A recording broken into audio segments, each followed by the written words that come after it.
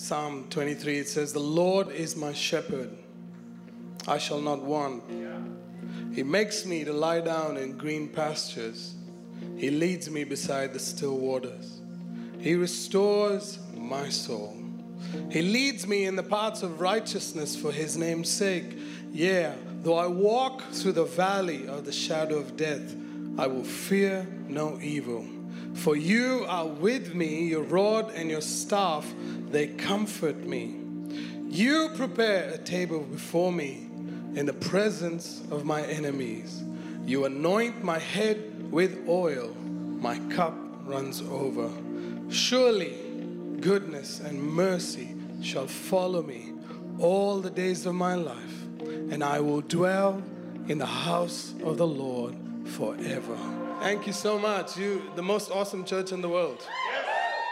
Kezia, Tina, Ricardo, Lizelle, oh my God. I was in heaven. I did not want to come back down. I didn't want to come on the stage.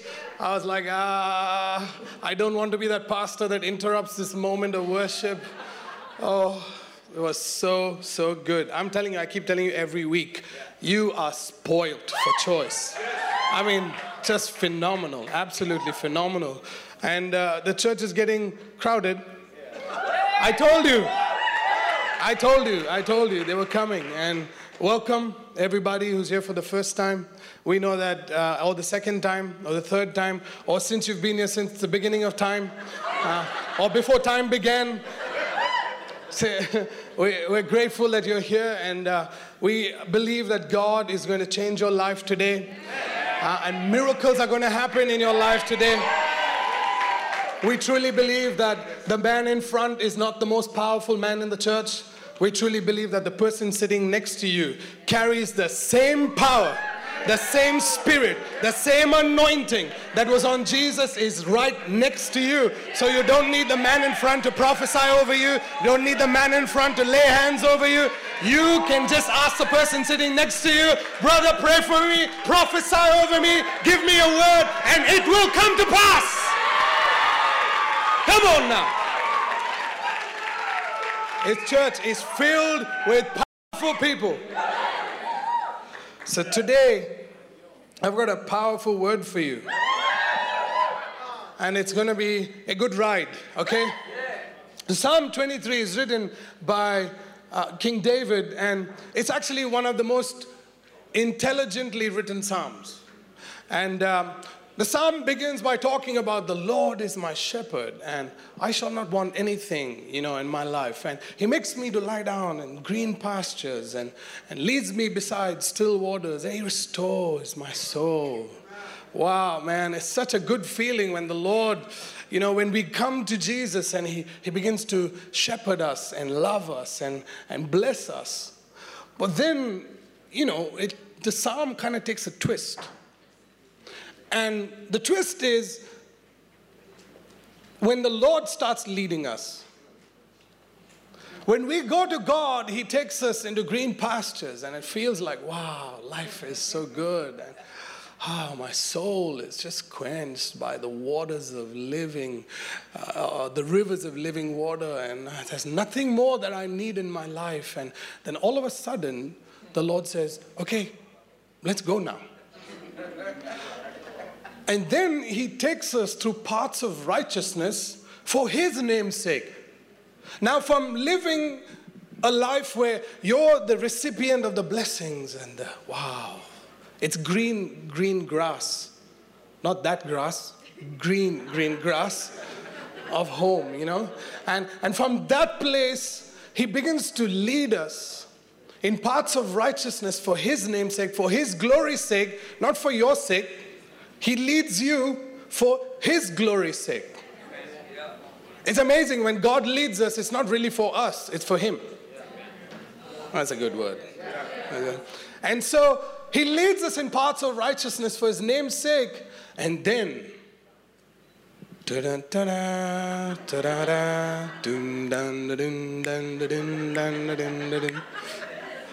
it's the valley of the shadow of death.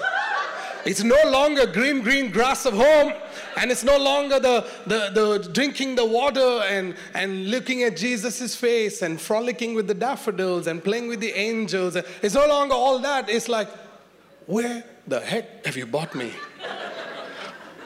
I thought I gave my life to you. I thought I'm blessed after Pastor John said last week, I am blessed. I don't need anything around me. What is happening, Jesus? And it feels like the valley of the shadow of death is all around us, and it doesn't feel like God is close to us. And then he leads us in paths of righteousness. And then on those paths, he lays a table before us in the presence of our enemies, not angels, enemies. And then he blesses us and he gives us a good meal, and he anoints us with oil and fills our cups, and which means from the water to here you became dry. So he needs to fill your cup. Fill my cup, Lord. I lift it up, Lord. Come and quench the thirsting of my soul. And it seems like, it feels like, God, where are you? When he's the one leading us. He's still the same shepherd that was at the green grass of home, leading us down the path of wilderness. And that path is called the path of righteousness. It's the blessed path. And we think that just because we're blessed doesn't mean that our surroundings can't change. The surroundings can change, but the fact that you're blessed doesn't change. And so you come now from this path into the house of the Lord. And there's something between the green grass of home and dwelling in the house of the Lord. It's like God is bringing us home, but on the way back, he's hanging out in some really nasty places. Are you with me? And between these two places is the most difficult part of our walk with God. It's a place where we are the most tensed, the most anxious, sometimes alone, sometimes desperate, sometimes thirsty, hungry. Sometimes we have a lack of provision in this place. And this place is called the place of tension. And so today I'm going to talk to you. Do you want to know what the title of my sermon? It's called Living in the Tension.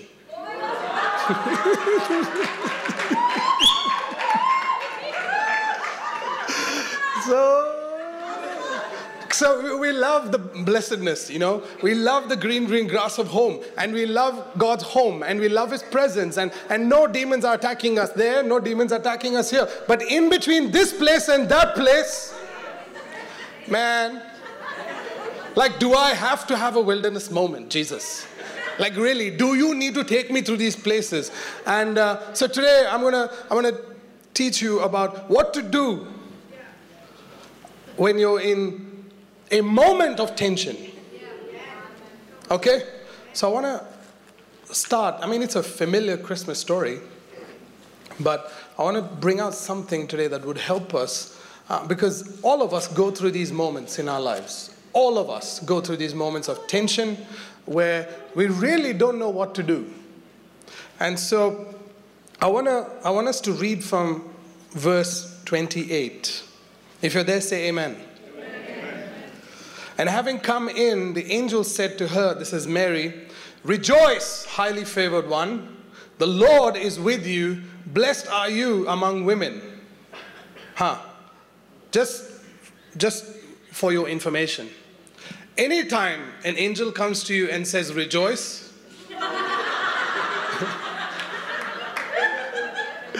it means that everything in your life will give you reason not to rejoice.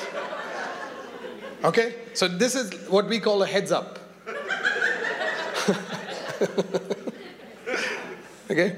29. But when she saw him, she was troubled at his saying and considered what manner of greeting this was. It's like, it's like my dad and a younger, let's say a millennial meets my dad and says, "What's up?"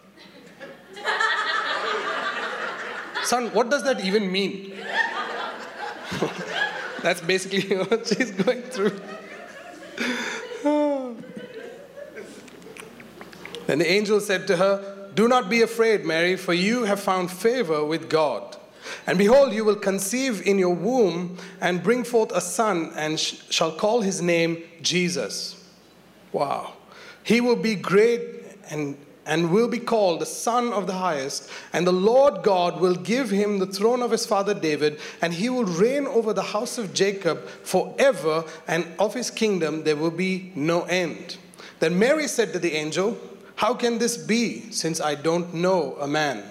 And the angel said to her, "The Holy Spirit will come upon you, and the power of the Highest will overshadow you.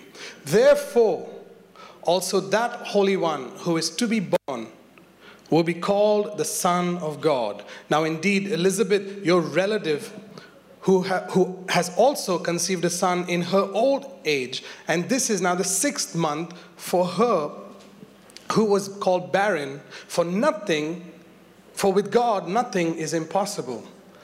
Then Mary said, "Behold, the maidservant of the Lord. Let it be to me according to your word." Then the angel departed from her. Verse 39. Now Mary arose in those days and went into the hill country with haste to the city of Judah, and entered into the house of Zacharias and greeted Elizabeth. Verse 41.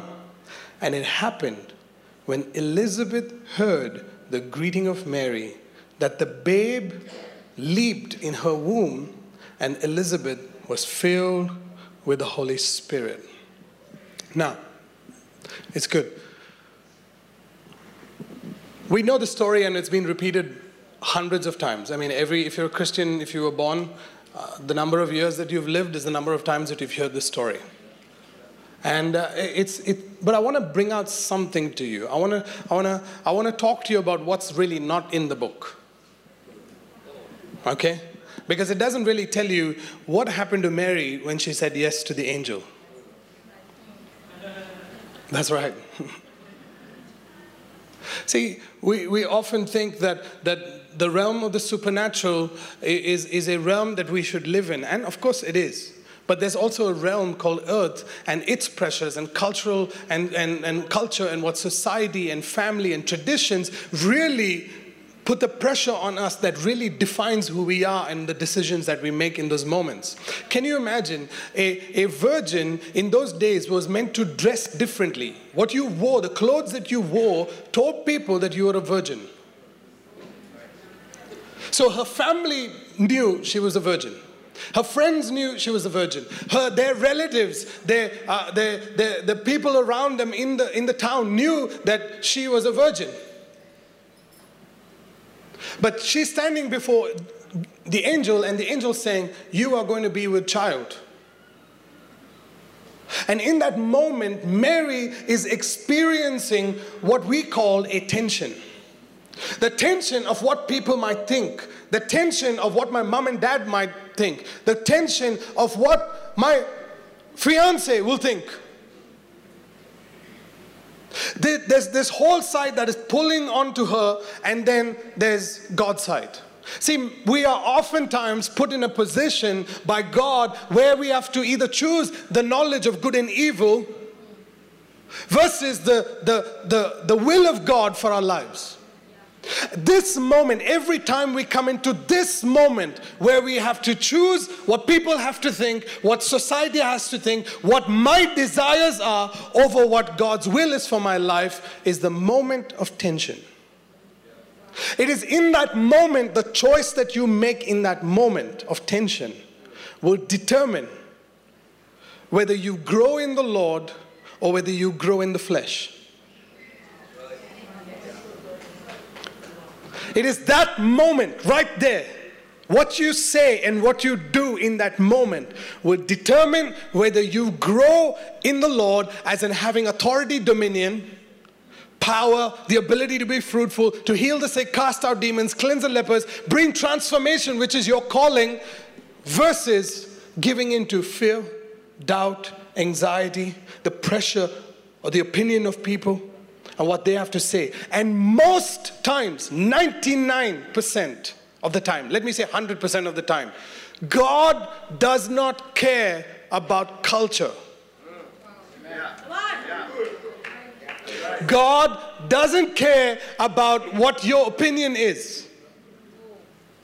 Let me tell you, in a moment of decision, the reason why God comes to you is because He believes that you can make the choice that will change billions of people's lives. Can you imagine Mary, 16 years old, standing in this moment, has a visitation of a pretty scary angel. And he tells her, you're going to be pregnant with the Son of God. You're going to carry God in your womb. And now you're going to bring this child into the world. And this child will be called Jesus. And he will be the king of his tribe.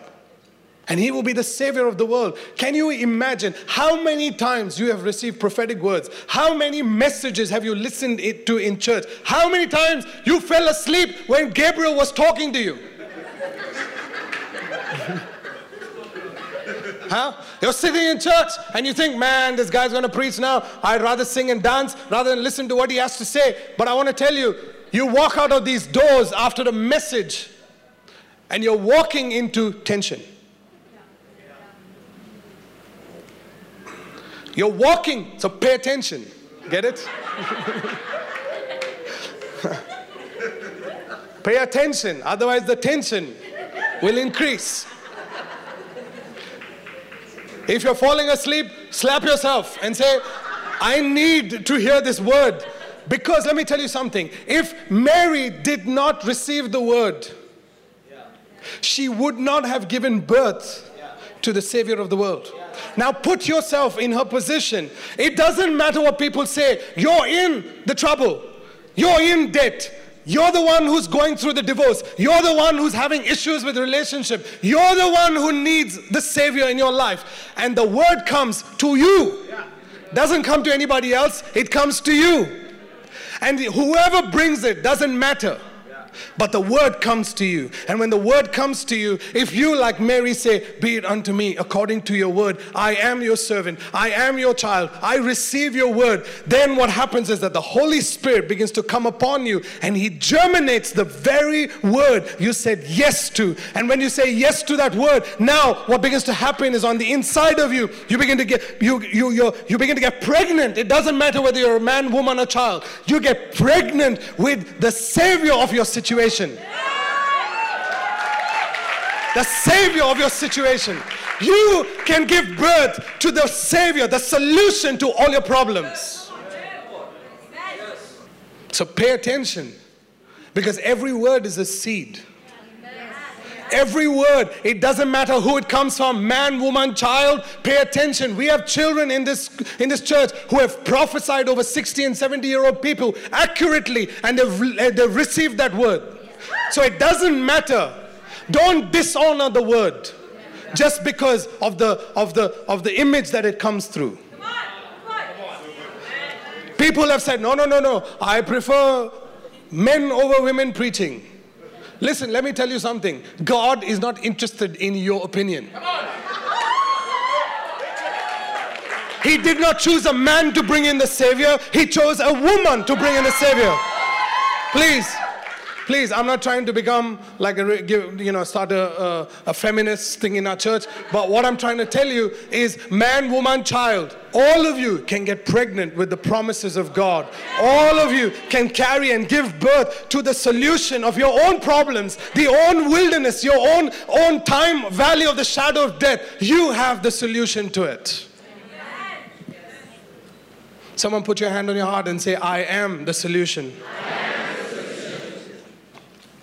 In Galatians chapter 5 and verse 17, it says, this is in the ESV version, it says, for the desires of the flesh are against the spirit, and the desires of the spirit are against the flesh.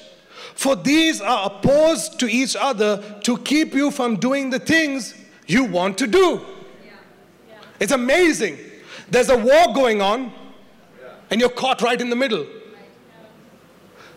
There's a war going on right now in your life, and you're caught right in the middle of it. And you came here now to receive the word. You are here because God planned for you to be here. He chose the exact words, the exact seed that will fill you and bring a solution to all your problems. The exact word. And so a lot of times, Christians are stuck in this place of the flesh, my desires, what I want to do, versus really what the Lord wants to do in our life. And people have been stuck procrastinating with their own desires, thinking that God has given them those desires. Oh, I think I'm preaching to somebody today. Either that or you did not understand a word I just said. Listen, a lot of times people are stuck in a place of tension over many years because they have a fleshy desire, thinking that that's God's desire. And Galatians says, man, if you are in a place where you are stuck between the flesh and the spirit, you never do anything good. No. People have spent 5 years, 10 years, 15 years trying to wait for the word of God, trying to wait for the husband to come, trying to wait for the wife to come, when they could have just listened to God's word that was coming in the church and allowed that word to say, God, be it unto me according to your word. I don't need to hear your voice. I hear your voice in church when I hear the pastor preach. And at that time, I say, be it unto me according to your word. And the Holy Spirit comes, and then you give birth to your solution. Many people have been stuck in procrastination.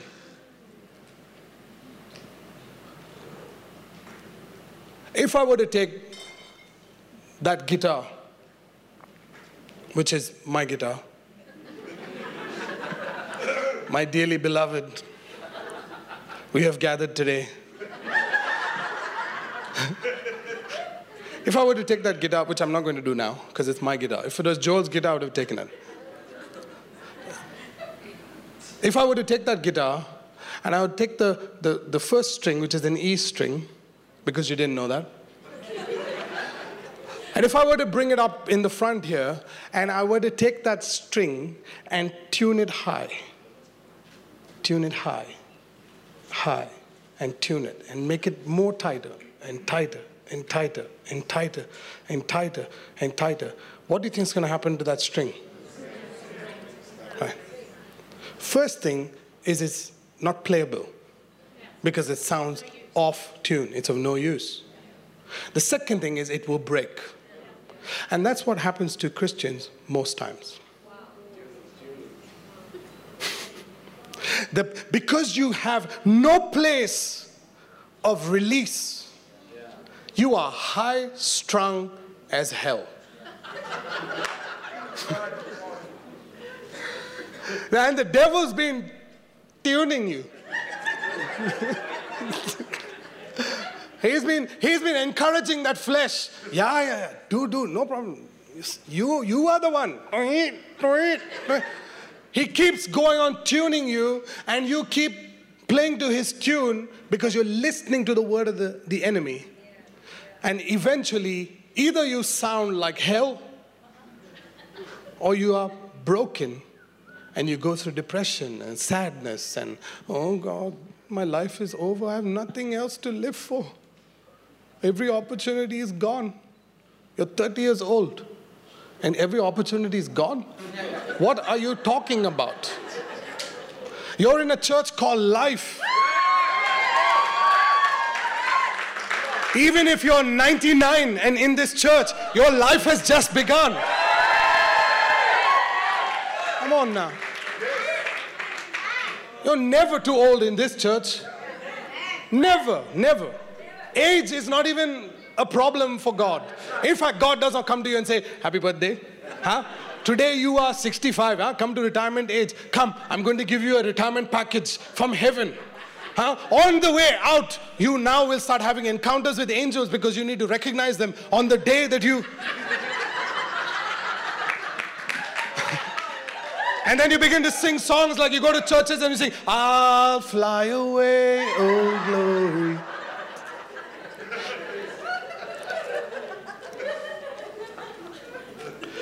Let me tell you something. When your body, soul, and spirit is in tune with the sound of heaven, now God can use you and release a melody that will bring transformation on earth as it is in heaven.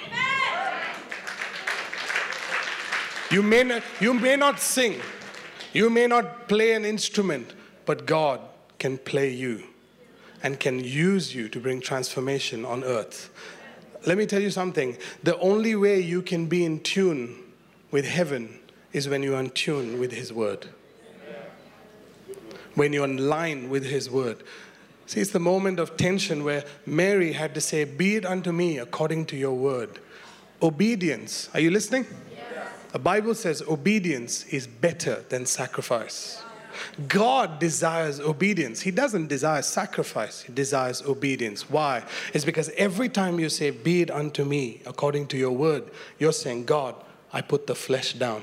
I put my desires down. And here I am, God. I'm living for you. I want to live for you, God. I want to live so that I can fulfill your purpose. Why does He have to save your life? If you want to live for yourself, why does God need to save you? Yeah. That's right. He wants to save you so that He can use you to set other people free, to bring transformation in your offices, to bring transformation in your families, to stop the fighting between husband and wife. You know why husband and wife fight at home? It's because husband thinks one thing, wife thinks another thing. It's the spirit and the flesh, same thing. Sometimes it's both flesh. It's the knowledge of good and evil. The husband thinks he's right, the wife thinks she's right. But actually, both are wrong. Some people are like giving me the look, but I guess that word is for you. Huh? It's not good versus evil. It is the truth that sets us free. How does the truth set us free? Is when we say yes to it. When Mary said yes to it, she was given the grace to not care about what people think. She was given the grace not to worry while she is walking around in virgin clothes, pregnant. And people looking at her going, in Hindi it would be Besharam. It's like shameless. Look at you, hypocrite. You're Christian. You're a Christian. Huh?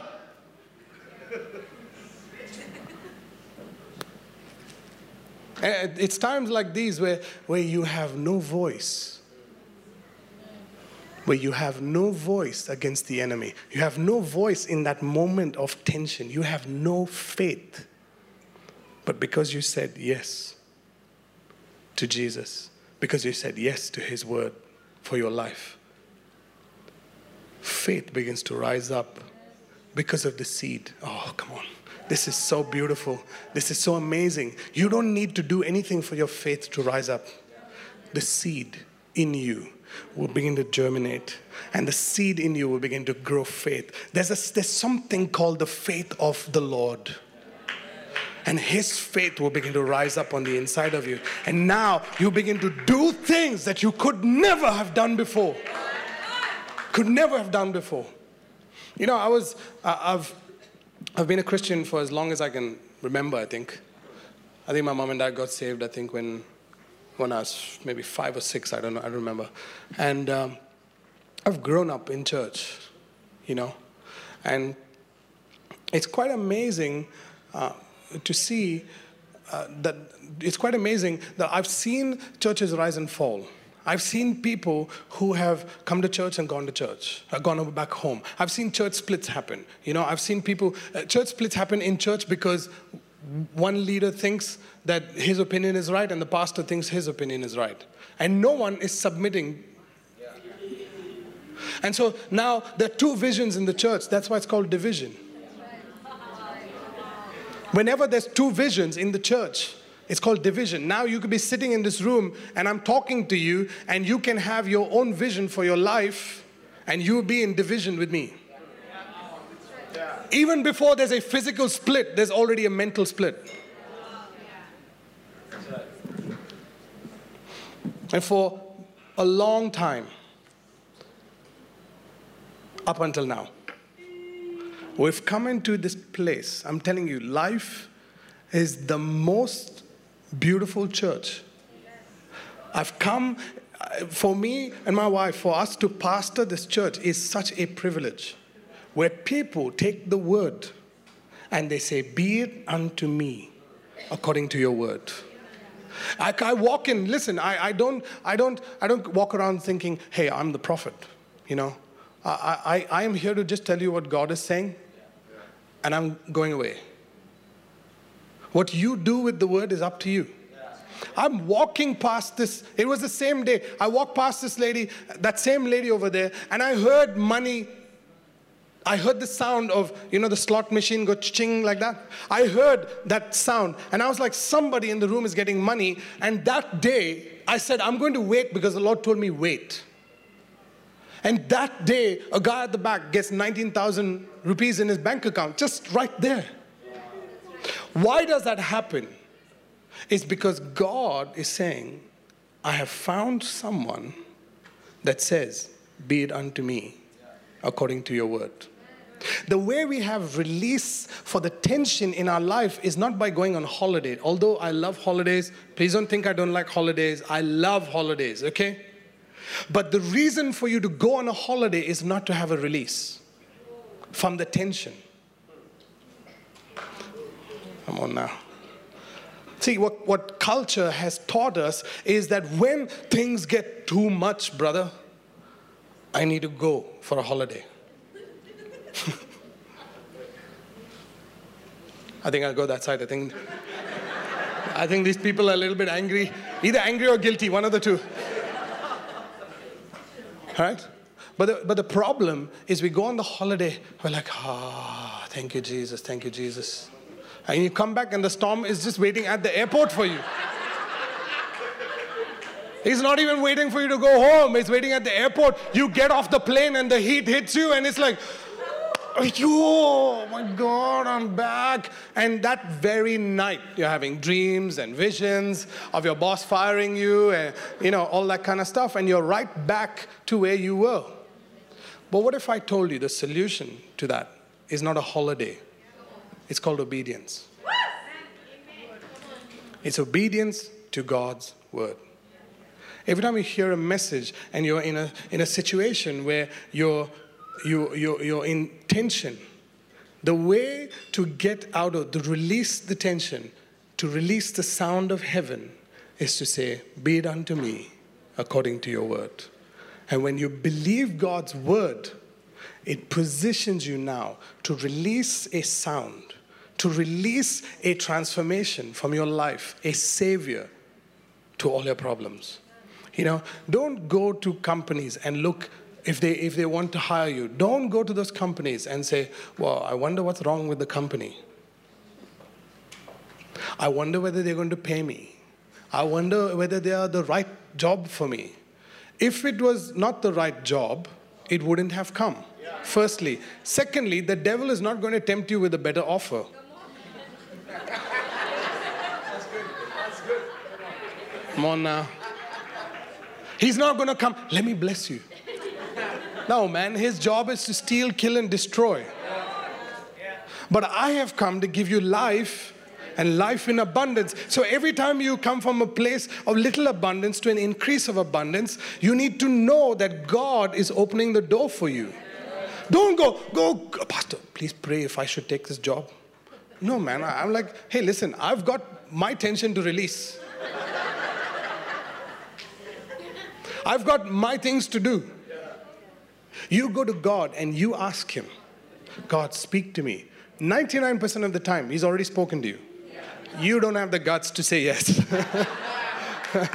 Most time, he's already spoken to you. You already know it in your heart. You already know that when your salary comes, God has already said, I'm watching you. Are you tithing? And you know, you've made plans for that money. And now you're like, oh, what do I do? Maybe God will forgive me because God is a forgiving God. So let me buy that watch. Let me buy that phone. Let me buy that, whatever I want to buy, this pair of shoes or whatever it is. By the way, somebody's going to get a watch, a phone, and a pair of shoes. Right here, this section. Right here, this section. It's going to come. It's going to come. Wait. It's all yours also going to come. Right? And so it's be it unto me every time. See, listen, when God is talking to you, don't think twice. The minute you think twice, it's called division. You are doubting God's word. When the doctor's report comes, as soon as it comes, say, I disagree with this. You don't have to tell the doctor, let him say what he needs to say, because you're paying him to say that. But in your heart, say, God, I refuse this report. I believe the report of the Lord. Are you okay? Yeah. So Jesus, when Jesus was with his disciples in the Garden of Gethsemane, he took his disciples up to pray. And are you guys okay? Yeah. Are you enjoying this? Yeah. When Jesus went up the mountain of Gethsemane with his disciples, and he gets onto the mountaintop, and now he's in probably the most anguish, the moment of tension that we've ever seen Jesus in. He's gone up and he's taken his disciples hoping that his church will pray with him. While he's going through this tension, I hope these are my friends, they're my life group. I hope that they will pray with me. And Jesus now is in the moment where he's enjoying life. He's enjoying doing the miracle signs and wonders, and he has suffering to go through and death that he has to go through, right?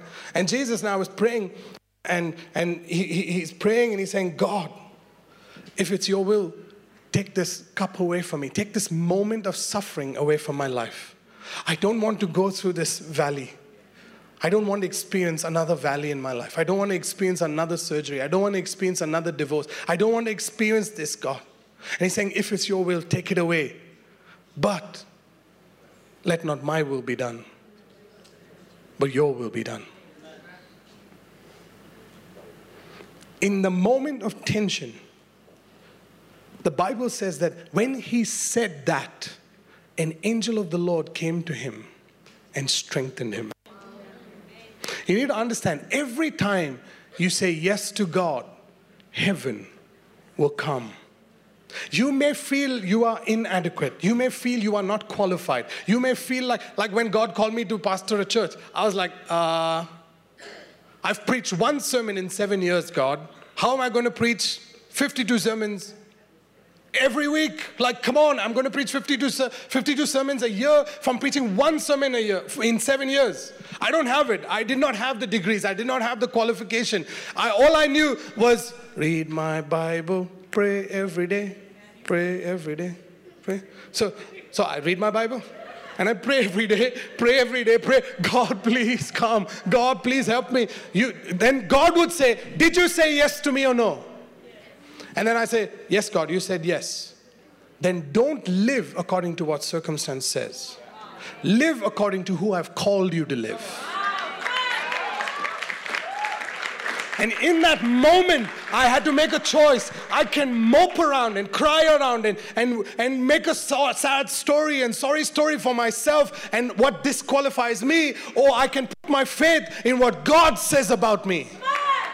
And so when I chose to put my faith in what God said, I just stood up on the stage and I started opening my mouth. And trust me, I was shocked more than the people as to what came out of my mouth.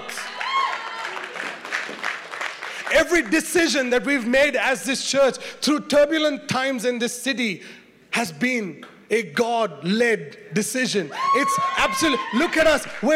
God has blessed us with so much freedom for us to worship here. I don't take it for granted, but I know where those decisions came from. It was in the place where I was on my knees and I said, God, I don't have it. God, I am not qualified. God, in this season, I feel like all the churches are suffering. Are we those people? And God would say, son, haven't I called you?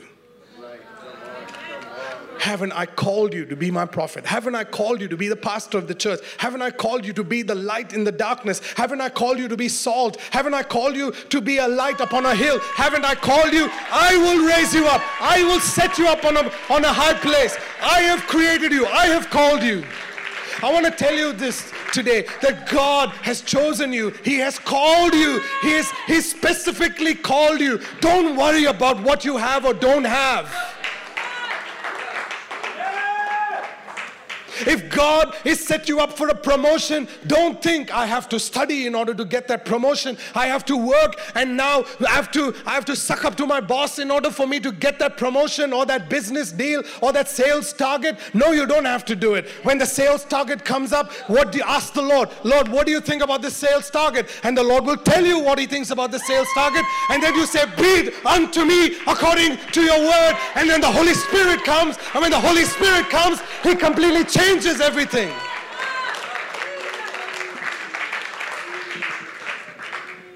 And Jesus in that moment is looking at His disciples 3 times, falling asleep. And the pastor has to speak loudly. Has to scream. But if the pastor speaks really softly like that, everyone go into encounters in the heavens. You start seeing angels with your eyes closed.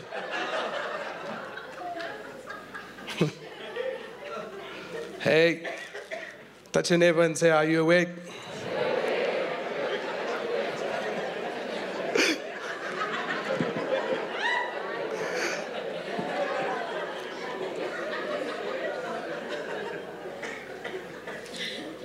Even when you're not ready, say yes.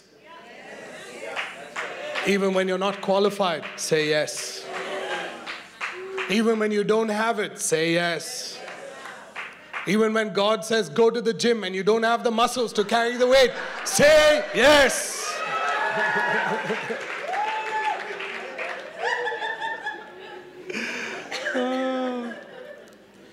Because Jesus said yes to the Father, He went through the worst experience a human being can ever go through. But because of that experience, today we are free. He is the Savior of the world. But the Savior of the world comes to you every single day in the form of His word. If you're going through a situation in your life, don't run to the pastor. Run to the word. I'll repeat it again. Don't run to the prayer group. Send a message. Pray, pray, pray, pray, pray, pray, pray, pray, pray. Listen, let me tell you something, okay? Are you okay? Yeah. Can I tell you something? Yeah. More prayer doesn't mean answer comes fast. God doesn't need to hear the same prayer to 100 people in order to say, there's an urgency. Michael, go. No. No. It's relational. It's relational. I was going to do a teaching on covenant, and I'll tell you what it's about right now. God moves in your life because of a covenant. Not because of your prayer. Not because of how many people pray. He moves because He makes a covenant with you. Covenant with you. Man, that's why He's called the God of Abraham, Isaac, and Jacob. The God of David, the son of David. God made a covenant with me and He has never let me down. Never let me down. Never, never let me down. And I want to tell you that if you come into a place of a covenant with God, you stand there and you say, God, I'm ready to make a covenant with you. Trust me, your life will never be the same again. It's not that you won't have the valley around you. It's not like you won't have shadows of death around you. Yeah, it will be around you. But trust me, you will have such authority in your life that you will be able to be fruitful, multiply, and have authority over everything in your life. So I want to give you 2 things. 2 benefits of being in tension. Literally, write it down. 2 benefits of being in tension. Not intention. In tension. The moment of tension. You ready? The first one, we were created to always live in the moments of tension because tension positions us to produce results. I'll repeat it. We were created to always live in the moments of tension because tension positions us to produce results. The Lord told me something last night. He said, I did not create humanity to survive, but I created humanity to thrive. God did not create you to survive the recession. God created you while people are getting fired around you. Huh? He's created you to thrive. Yeah. So you put your hand up, right? Now I saw a promotion coming to you. Right? Big one. I saw a big one. I see the words general manager over your head. I see it over your head. And I saw the bank, two banks. I saw two banks fighting for you. But the Lord says, be faithful for the hand that fed you. Because that bank will raise you up and will make you a general manager in that company.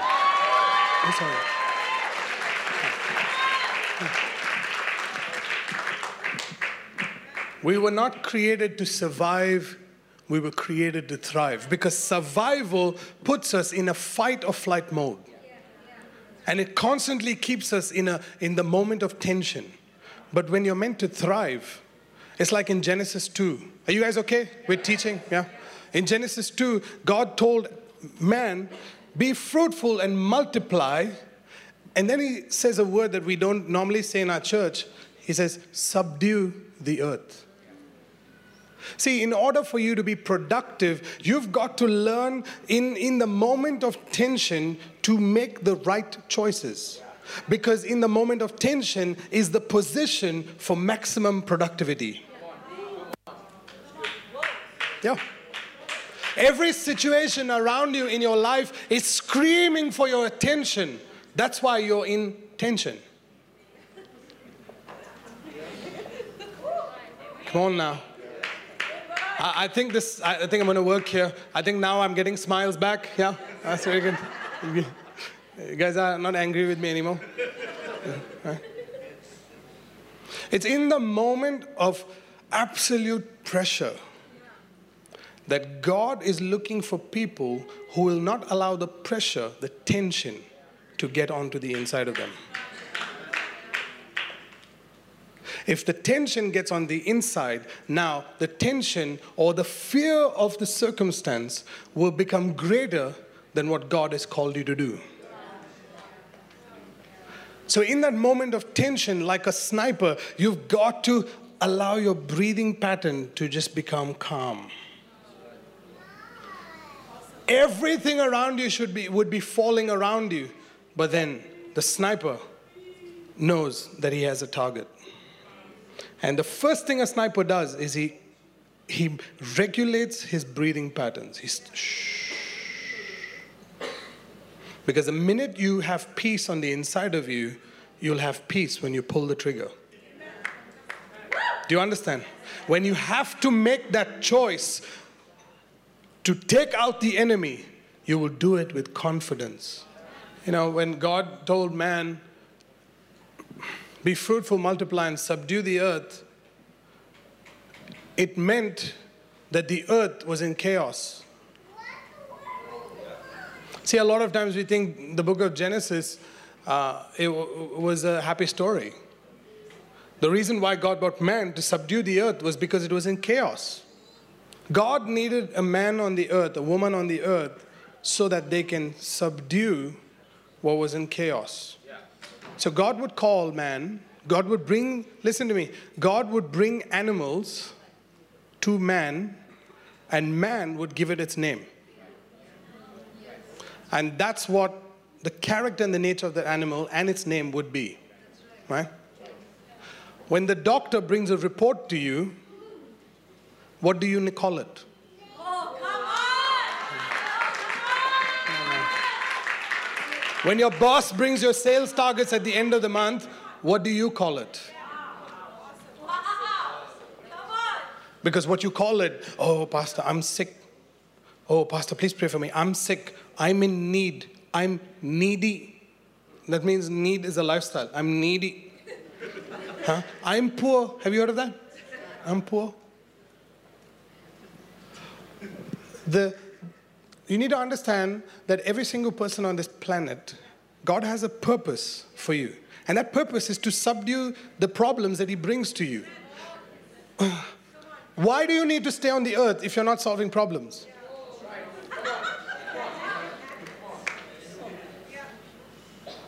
Yeah. He puts you in tension intentionally, and then He allows the problem to come to you so that you can demonstrate power and authority over those problems so that you can subdue it. Come on now. So stop running away from your storm. Run to it. Stop running away from the sickness. Call it another name. If the doctor says you are sick, stop saying you're sick. Say, I'm healed by the blood of Jesus. That by Jesus' stripes on the cross 2,000 years ago, I am healed. Stop saying you're poor. You are not poor. It's just that you don't have money. Say, I don't have money. I'm not poor. I'm rich because God shall supply all of my needs according to His riches in Christ Jesus, in glory.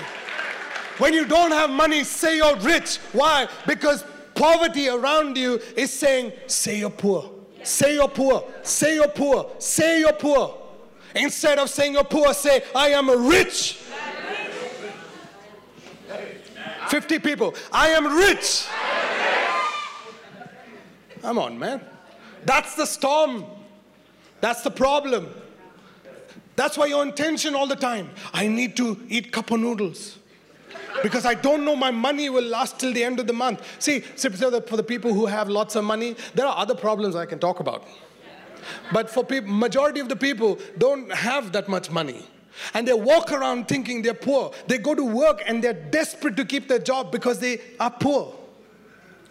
It's like poverty is a spirit that hangs around people. I don't know why I'm saying this because it's not part of my message, but I need to tell you this. You are not poor. If you are in this church, if you're listening to the sound of my voice, you are not poor. You are rich because Christ Jesus has paid the price for you.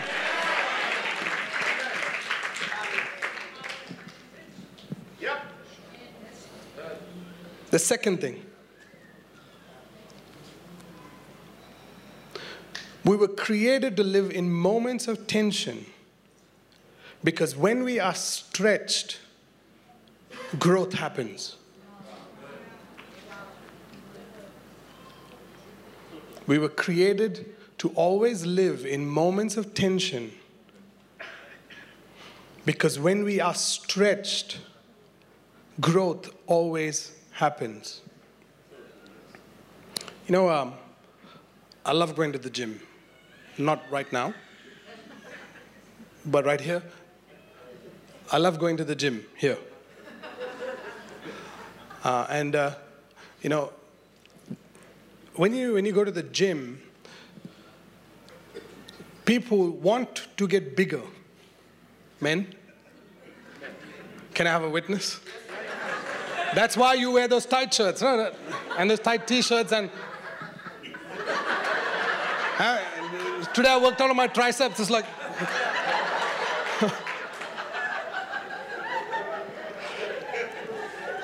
Listen, I've done it. I waited for everybody to leave the gym and then I started working out with my banyan on. It's like... It's like you make all the faces and then you realize, oh man, they have cameras in the gym. Oh, dude. Right, coming back, serious. Yeah. So we go to the gym and we want to get bigger, but actually we don't want to get stronger. I think the mothers are clapping. The guys are like all the hairs come out now. We want to go to the gym and we pump iron and we take the supplements and we eat the food and some of us take other things to get bigger, but we want to work out because we want to get bigger, really not worried about being stronger. See, because when you go to the gym and you lift weights, your muscles stretch for sure. But what happens to your muscles is there are a thing called micro tears. Each muscle has micro tears in it. You literally tear your muscle when you're going to the gym and you're working out. And then when you come back home, you're eating protein and protein and protein and broccoli and... and you're eating all this food. No fat, no fat, no fat. I'm just shredded. I want to be shredded. Six-pack. Takes years for the six-pack to come, but you're eating like potatoes and boiled potatoes and broccoli and chicken breast for like 5 years. Come on, man. There must be something more to life than just doing that. You know what I mean? Anyway, as you can see, I've been tortured through this life. That's why it's in my head. It's in my head. So you come and you work out and then you go home and you're resting. I need to get 9 hours of sleep. Why? Because my muscles become bigger. And so you go back to the gym and you work out the same muscle and the muscle keeps tearing and repairing and tearing and repairing. And we think that because of the size that we're stronger. No, really, no. The size is just inflammation. It's just water that goes to the muscle that tells you that your muscle is getting bigger. But actually, the reason why you go to the gym and work out the same muscle the next day or the day after is because you want those microfibers, the muscles that tear, that have healed during the night, to tear again. And you go back home and it heals, and you tear it again. And you keep doing this over and over again. And heaven is looking at you, is like, what are you doing, man? It's like, what are you doing, Sam?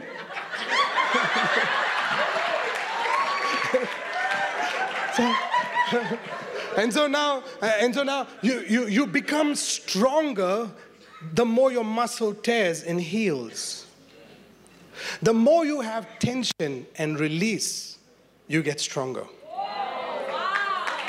Are you with me? The more you're in a place of tension and application of the word, the more you're in a crisis and application of the word, the more you're in church and listening to the word and applying it in your life, what happens is you walk out of these doors and you don't become bigger, you become stronger. And God is looking for people who are growing. Not just children all the time, but God is looking for people who are growing, because growing children, the strong ones, are the ones who bring transformation, because the enemy is not looking for the weak ones. The enemy can walk over the weak ones, but he wants to take out the strong ones, and so he'll allow circumstances to come around you thinking that he's going to take you out, but the thing that works against you is the thing that is actually working for you. I feel like I'm preaching to somebody today. Don't run away from your problem. Run to your problem. Don't get the enemy to intimidate you. You intimidate him because you are much stronger than you really see yourself as. Don't wait for angels to come and give you assistance. Walk in the name of the Lord. Everybody's waiting. Oh God, send me your angels. When God is saying, I've sent you.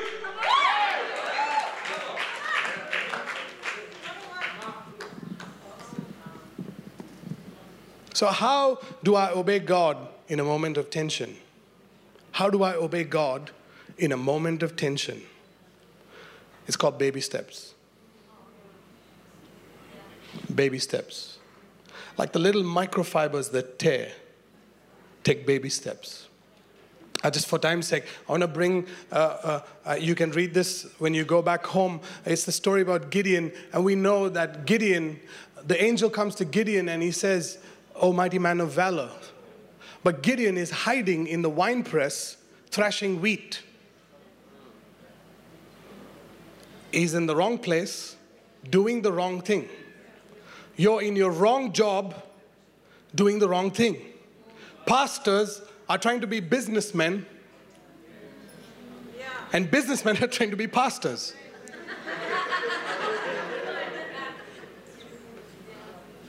In the wine press, you're thrashing wheat.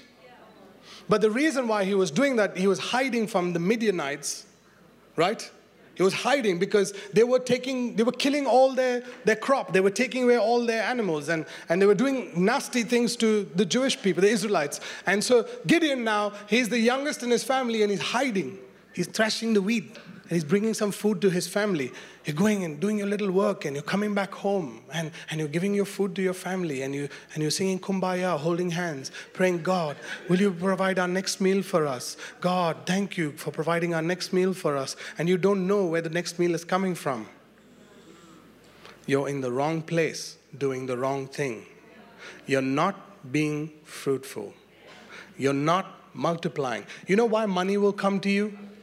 Money will come to you when it knows that you can multiply it. And Gideon now, he has this visitation of the angel. And so the angel says, Gideon, you mighty man of valor. And there's no valoring happening over there right now. Okay? He's hiding. And God says, mighty man of valor. I've chosen you to take out the Midianites. You need to understand, 15,000 people. God has chosen you to take out 15,000 people by yourself. Nah, maybe I'll try this side. I think these guys are better. They're happy today. God is telling Gideon, I've chosen you, one man, to take out 15,000 people in battle. 15,000 people in battle. Oh, mighty man of valor. It's amazing. Gideon in that moment had a choice to choose either what his circumstance is telling him, what his family is defining him as. Small man, you all just humble yourself. You're just small church. Let me tell you, this small church will shake the world. I'm telling you, a small church. So all these people are persecuting him, and he's hiding and getting wheat. And so now God comes to him and says, Gideon, O mighty man of valor, I have chosen you to win the victory on behalf of Israel. He says, how do I know it's you?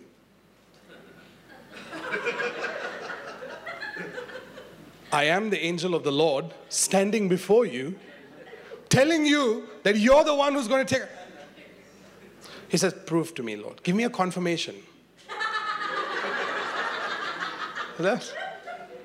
That thing of confirmation isn't, it kept people in procrastination for centuries. Please don't ask for a sign that God is talking to you. It's like, my wife comes to me. No, actually, I come home from work and my wife is there, and I said, babe, I'm really hungry. Can I have some food to eat? And she says, give me a sign it's you.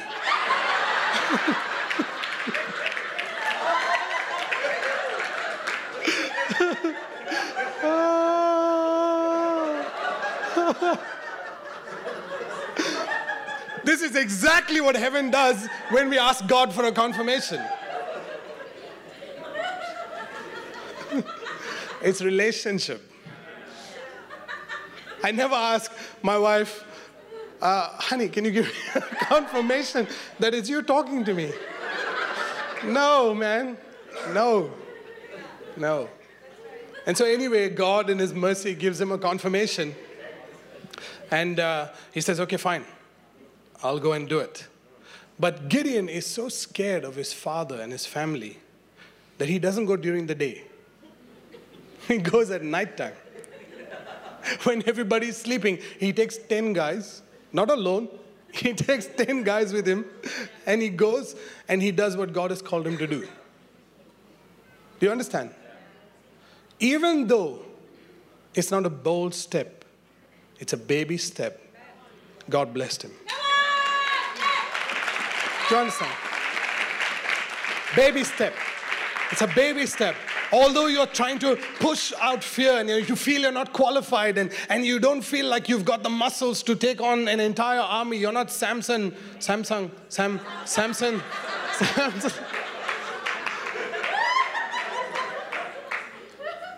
You're not Samson and you haven't taken out the armies of the enemy and all of that kind of stuff. You feel like you're inadequate. I'm just a T-boy I'm just a waiter. I'm just a receptionist. I am just a secretary. I'm just an admin person. I'm just a manager. I'm just a sales guy. I'm just a CEO. It's nothing, God. I can't be a business owner. I can't do this. I can't do that, God. But take a baby step anyways.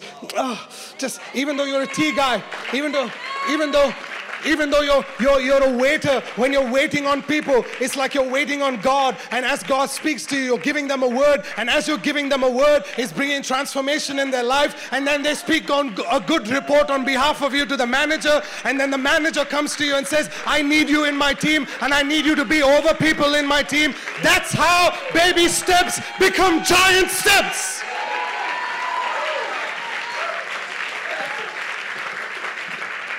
It's baby steps. Got to take baby steps. Gideon became one of the most fierce warriors that Israel had ever had. Gideon and his 300 men took out the Midianite, 15,000 people. 15,000. He was a guy, if you read through the story, he was chasing two kings at the same time. Same time, he was going from house to house asking, where's the king? Kidhar hai? Leke aao bahar, leke aao. Bring him out, bring him out, bring him out, bring him out. Going to the house, knocking on the door. Where's your son? Bring him out, bring him out. I've done that, That's what I'm telling you. And then he, because God told him, I want you to destroy the army of the Midianites and their kings. He had to finish what he had started. Yeah. Sometimes you think you've won the war, but you've not finished the enemy. And your obedience to God in the baby steps will finish the war, of course, but the giant steps will take out the enemy in your life. And so God has positioned us to be productive and to grow in the moment of tension. Every moment of tension. Listen, let me tell you something. Don't think it's biblical. Like as in tension is biblical. All of us are addicted to tension.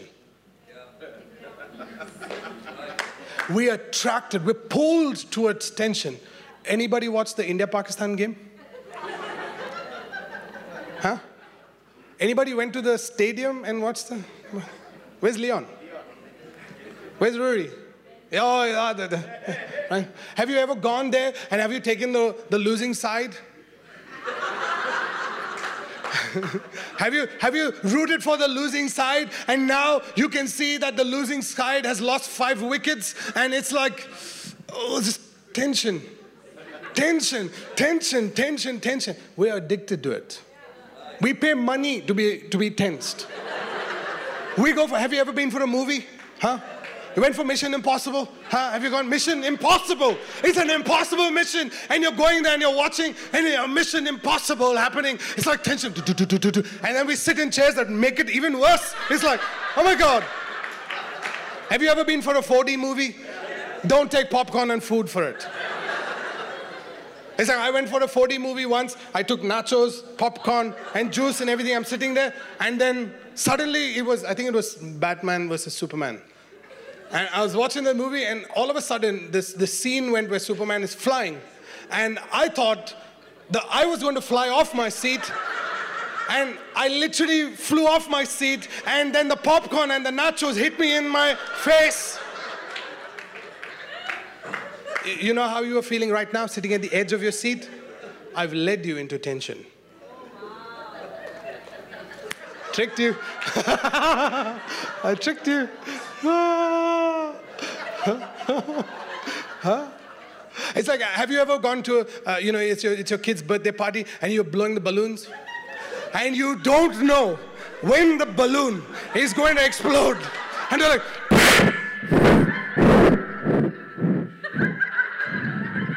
It's good, good. No, mommy, little more, little more. No, please. Tension. Oh. Some Christians are addicted to horror movies. Addicted. And they're like, oh, the nun is coming. A nun. We're addicted to it. You know why? Because God created us to live in tension. But living in tension doesn't mean that you get scared and run away from it. Living in tension means you stand in it and subdue it. Let's stand.